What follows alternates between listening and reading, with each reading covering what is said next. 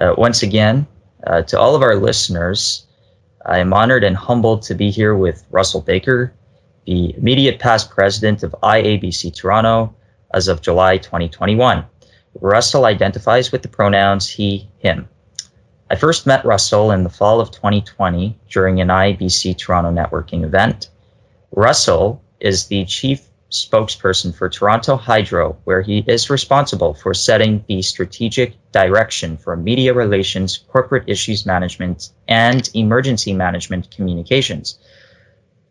For nearly a decade, Russell has helped organizations communicate, adapt, and lead in times of significant change, including a large-scale natural disaster and a global pandemic. As immediate past president, Russell grew the profile and prominence of IABC Toronto, the largest chapter in an international association of business communicators, and elevated member experiences, including my own, during the most prominent global healthcare crisis in a century. His leadership throughout the COVID-19 pandemic has been amazing and exemplary. Russell, it is an absolute pleasure to be here with you today, and I'd like to thank you so much for offering your time and space with me and our listeners. I'd like to begin by giving you the floor to walk us through your journey and what interested you about issues and reputation management. The floor is yours. Great. Well, hi, Jacob. Thanks for speaking with me today. It's certainly a great pleasure to be here. So before we sort of dive into the one question there, I think some context about my background might be helpful. So I'm a graduate of Seneca College's corporate communications program, and have since had the pleasure of working for companies across a variety of sectors. Those include financial services, communication agencies, municipal governments, and now a local utility. And so, like you said, over the last decade, I've helped organizations communicate, adapt, and lead in times of significant change. Now, that's included wildfires, there's been floods in there, environmental contaminations, community protests, global pandemics, and numerous high-profile and often controversial issues. So when it comes to what excited me about those issues, I have to say that I think one of the most interesting shifts we've seen take place in communications and public relations space in the last 5 or 10 years has been the fact that no matter your area of expertise, communicators really have become issues managers. We've seen tidal waves of change in what consumers expect of brands, and that means reputation management has never been more critical for the success of corporate brands. There are so many factors that go into effectively managing issues, but we're now seeing that responsibility sit on the shoulders of everyone in the communications department and organizations more broadly. So personally, I find that the whole process from risk identification to triaging, analysis, decision-making, implementation, and more, just incredibly fascinating. And based on so many more principles across marketing and communications and psychology and legal and business. I mean, there are so many faucets that go into effective issues management. So I'd say in short, because I know I've talked long here already, in short, I've really been drawn to issues management and reputation management because of the breadth of information and the resources that go into effectively managing an issue, either before it arises, while it's arising, or perhaps even as it turns into a crisis. Awesome. Crisis and issues definitely sounds very far-reaching. As you mentioned, it can seep into various industries that may be PR or non-PR related, as you mentioned, legal, and that's very interesting. So to our listeners, definitely keep that in mind if you're thinking about specializing in issues. I'd like to segue into the next question that I have for Russell, and that is, how would you define an issue compared to a crisis? Yeah, there's really an analogy that comes to mind, and I read it once, and I'm probably going to paraphrase it to some degree, but that is that issues management is steering a ship out of troubled water, but crisis management is trying to save the ship after it's struck an iceberg. So if we think about it through that lens, right, it really helps to paint a picture as to the importance of really getting involved when it's an issue or something's bubbling, rather than going in and trying to get all the water out of the ship when it's already sinking. I love that analogy.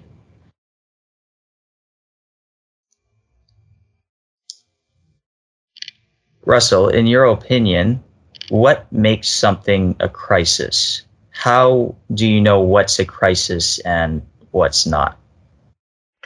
I think I need to start by looking at this and answering your question by talking about what I would consider to be the 4 stages in issues management. I think that's really the first place we should start here. So the four stages would start with an emerging issue. So that would be an issue that may not be recognized, but could have a significant impact on an organization. Second one would be a current issue. So that's a situation that is evoking the attention and or concern of influential stakeholders. So that could certainly be internal or external to your organization. The third stage would be something that's defined as a crisis. So that could be something that has the likelihood of damaging your organization's reputation, could cause a loss of trust in your organization, or maybe has an impact to health, safety, lives, etc. And then the fourth one would be a dormant issue. So this is something that, of course, is no longer active, at which point it's really up to the organization to do an evaluation of the successes, the challenges, the opportunities, so that they can learn from what has occurred. So I think, to answer your question, I think it's important to note that, an issue really can move through those stages pretty easily, and it doesn't have to start as an emerging issue or whatnot, right? It really could start anywhere on that scale. But what matters here more is that as it moves through those stages, as an issue moves through those stages, it attracts more attention of stakeholders. And so what that means is it arguably becomes less manageable for an organization to get their point of view out. So in other words, the earlier that you detect an issue, the more response choices are available to you. And so as an issue matures, what that means is the number of engaged stakeholders or publics or other influencers expand, and the positions that they take become more entrenched, and the strategic options available to you as an organization certainly get smaller. Absolutely. So if and when the issue becomes a crisis, what that really means is that the available responses are going to be reactive, and they might be at times, depending on the issue, imposed on you by an external organization, perhaps like a government agency, for example. So in short, what this really means to me is that a crisis is something that you have fewer options to control and to build a narrative around, right? You're in response mode rather than prepared mode. And so ultimately, as a consequence, what that arguably could mean is that the potential for this to have a damaging impact to your brand or your organization is exponentially higher. And as a result, the loss of trust could be real. Absolutely. And I would imagine that social media is also another factor in how quickly an issue can move through those stages and turn into a crisis. Absolutely. I mean, social media, is a great tool, but it also does, mobilize a support group or a bit of a protest, if you will, very quickly when something hits the fan, if you will, right? And I think this is, one of the key sort of components of effective issues management is getting out there quickly and getting out with a story or a narrative to help educate and inform about your organization's stance on said issue. Absolutely. I'd like to now segue into the current situation that's ongoing. Did you notice any significant changes in how organizations deal with issues and crises since the COVID-19 pandemic?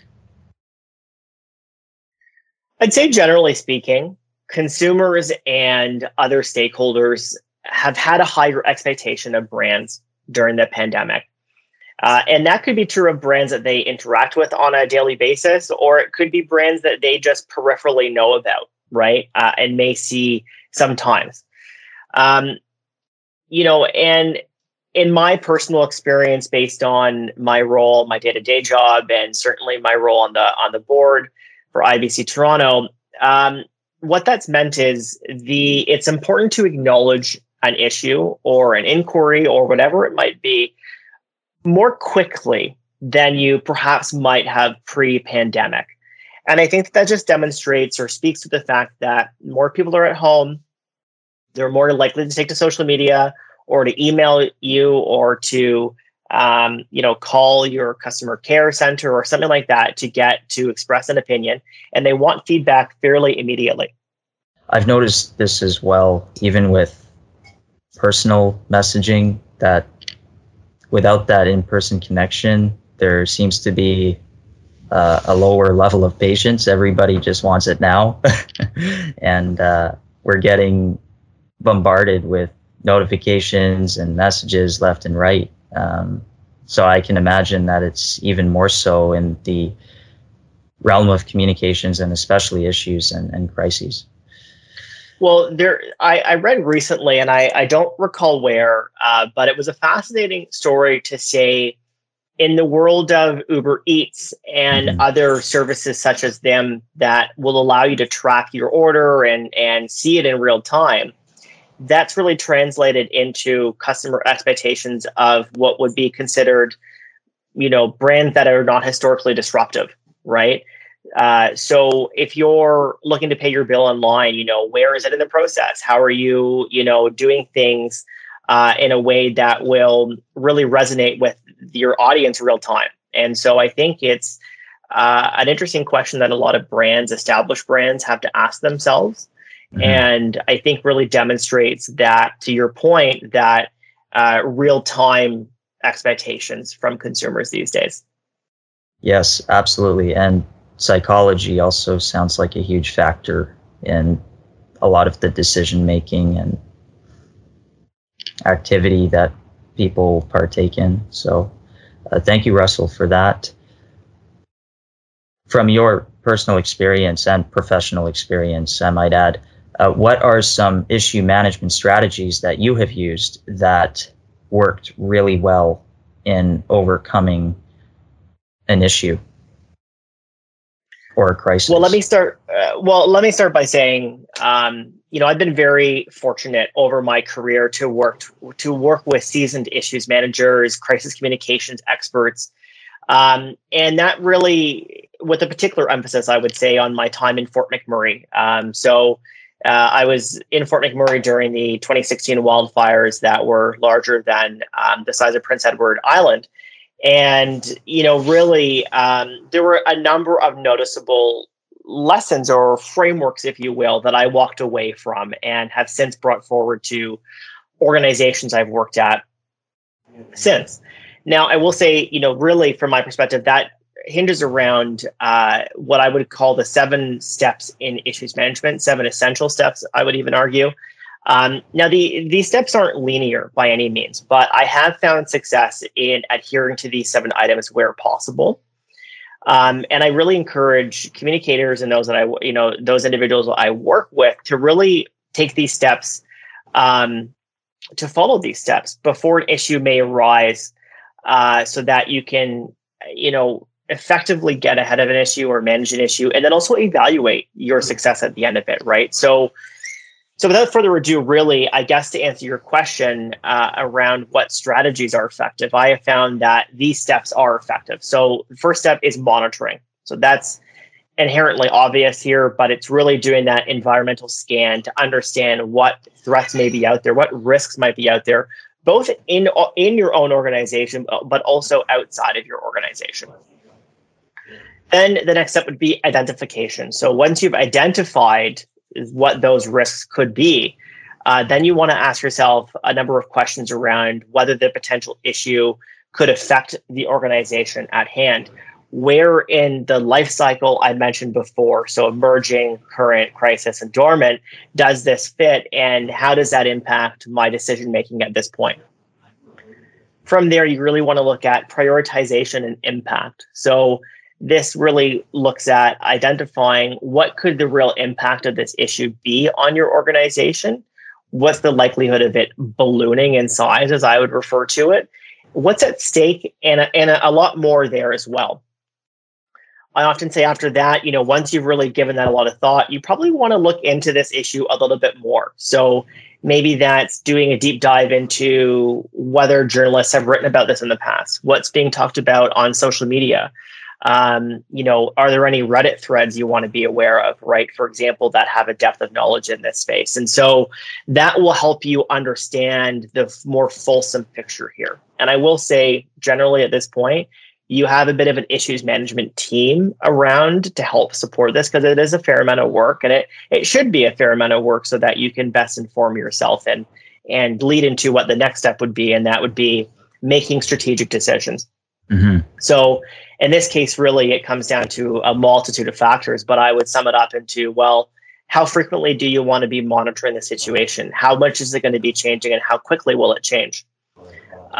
You want to identify what internal resources you might need. So do you need to be getting your legal group around the table with you? Do you need to get HR? Do you need to get, an engineer around the table, whatever it might be, right? Then when you're building that out a little bit further, who are your audiences? Who do you need to be talking to? How do you want to tailor your messages based on that? And so much more. I mean, really, that's just high level there, but that's really one of those steps. And then the final two steps are, of course, after making those strategic decisions, you must implement it. That's self-explanatory. I'm not going to get into that. But of course, then you want to evaluate the success of your efforts. So I think really following these steps, and again, they don't always happen in a linear way, but to the extent possible, you want to try and do that. I think through those efforts, I can say with great confidence, they've helped me personally and the organizations I've worked for navigate a lot of issues with great success. Thank you, Russell. A lot of excellent information to take in for our listeners. And it to your point about the monitoring, the impact, the resources, I also believe you mentioned Reddit as well. Mm-hmm. It's ongoing, and there's always something happening. So it's always important to keep your eyes and ears open. That's right. And I mean, I should stress too, I think, something that I haven't said explicitly is that another factor in effective issues management is having the right people around the table, right? Mm-hmm. I often say another analogy I love is that an issues manager is in the passenger seat in a vehicle. They're the one with a map trying to help you navigate to your destination.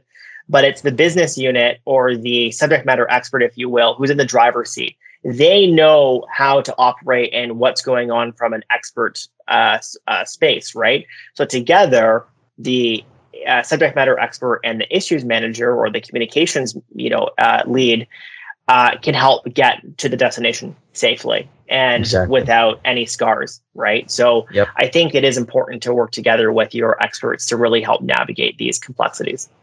That's right. Expert power is very powerful, and it is essential to have the right people around you to make the right decisions as you move forward. That's right. Thank you, Russell. Just a couple more questions. How to manage stress and avoid burnout, in your opinion? Yeah, it's an age-old question, isn't it? Right? Yeah. I thought long and hard about this question, and I really feel like I should start by acknowledging that the whole concept around work-life balance is something that I don't personally believe in. I think that there are going to be times where you need to give more to work than you do to your personal life, and certainly the same to give more to your personal life than work. So I think it's very situational, right? And the example I will give is that, there may be a bubbling issue at work and you need to work an entire weekend to get ahead of it, right? that may be true sometimes, but that may not happen every weekend. So maybe you take the Friday off the following week so you can have a 3-day weekend and you can disconnect, right? So you got to find what works for you and your situation and also the role that you have within your organization. But to answer your question around how do I manage stress, for me, knowing that, I think it's really about soaking up the simple pleasures. And admittedly, that's been a little bit more challenging during the pandemic. But I think that it is important to look at how you spend your free time so that you can be well equipped and relaxed and ready to tackle what could be a very demanding or stressful situation at work or perhaps even in your personal life. Some great tips, Russell, and thank you for sharing those. So as we conclude episode 1 of Progress with Jacob R podcast, I would like to ask Russell if he has any general advice for students that are thinking of getting into issues management and crisis. And Russell, the floor is yours. It's an excellent question. And I thought long and hard about this one as well, Jacob. Now, I will say that I think that many professionals really want to go into public relations or communications to specialize in issues management or crisis communications. But I argue that few practice it full time. And that's an interesting takeaway here. Individuals who practice issues management or crisis communications full time are often in PR agencies that may have a team that specializes in providing that 24/7 support for when an issue may arise. But that's not bad news necessarily, right? I think what that means is that, as we talked about earlier in our time together, is that communicators as a whole really should be looking at being well-rounded and being able to hold a conversation and share some expertise in internal communications, digital communications, accessibility communications, media relations, issues management, and name any other space, right? That's only a select handful. But what that means is that you can learn from those around you, attend professional development events, network with individuals who do this more frequently than you may do, read the news and look at how companies are perhaps arguably what's in the news not succeeding in effective issues management, or perhaps good case studies of effective management of issues, and learn from that so that you can be that well-rounded practitioner who practices their craft to really be there for either the organization you work for, the clients you might represent at an agency, or if you're out on yourself, just be there for your clients, right? Mm-hmm. And I think that's really probably the best way to show up as a student or a new professional and practice that craft, if you will. I like that. Practice that craft. To our listeners, please be sure to keep these points in mind moving forward. I practice a lot of the advice that Russell has just shared with us today as well. The networking aspect is so very important. Cannot stress it enough. So if you're hearing it from your professors and your peers, they're trying to tell you something important, you might want to take it to heart. And with that, I would now like to once again thank Russell for his time. Are there any platforms that our listeners can follow you on after this episode, Russell? Sure. Listeners can certainly follow me on Twitter. So it's at Russell, Russell, and Baker, Bakerr, 2 R's at the end. And you can add me to LinkedIn as well, for sure. With that, we will conclude episode 1 of the Progress with Jacob R podcast. And once again, Russell, thank you so very much for your time. Thank you, Jacob.